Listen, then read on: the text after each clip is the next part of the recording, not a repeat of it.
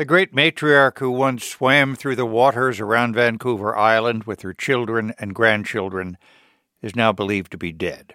She was the orca known as T-46. T-46 was a good-looking killer whale. That's Jared Towers, a research technician with Fisheries and Oceans Canada. He's also with Bay Cetology, a nonprofit conservation organization. She was a big female.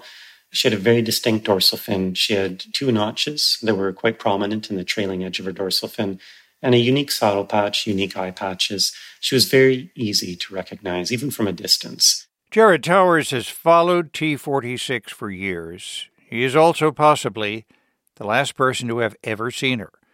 It happened about a year ago near Alert Bay, British Columbia, where he lives and works. He photographed T-46 and her pod for about an hour. Lots of surface active behavior, breaches, spy hops, tail slaps. But while her family has been seen several times since then, the matriarch hasn't been with them, and that's why T-46 is presumed to be dead.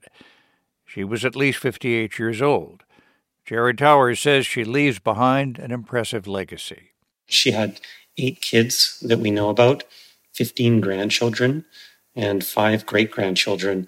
Keep in mind that any offspring that her sons would have sired, we wouldn't know about because they'd be born into other pods. So it's quite likely that she had more grandchildren. T-46 increased the orca population. She also played a part in preserving it. Back in her younger days, 1976, she was one of several killer whales who were chased and captured in Puget Sound. Collectors intended to sell the orcas to SeaWorld. There was a lot of media attention. There was a lot of public outcry. And as a result, these whales were set free. And also as a result, the live capture of killer whales in Washington state was outlawed.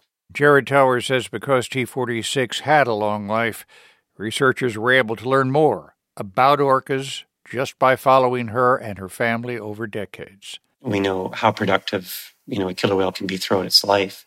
We know more about the range and distribution of this population, and thanks to her and her offspring. And we also know how information gets passed on down through the generations, because we can see how her offspring who have dispersed and had their own families choose to make decisions based on what they learned from their mother. Jared Towers says that usually when a matriarch like T-46 dies, the orcas left behind split off to join other pods.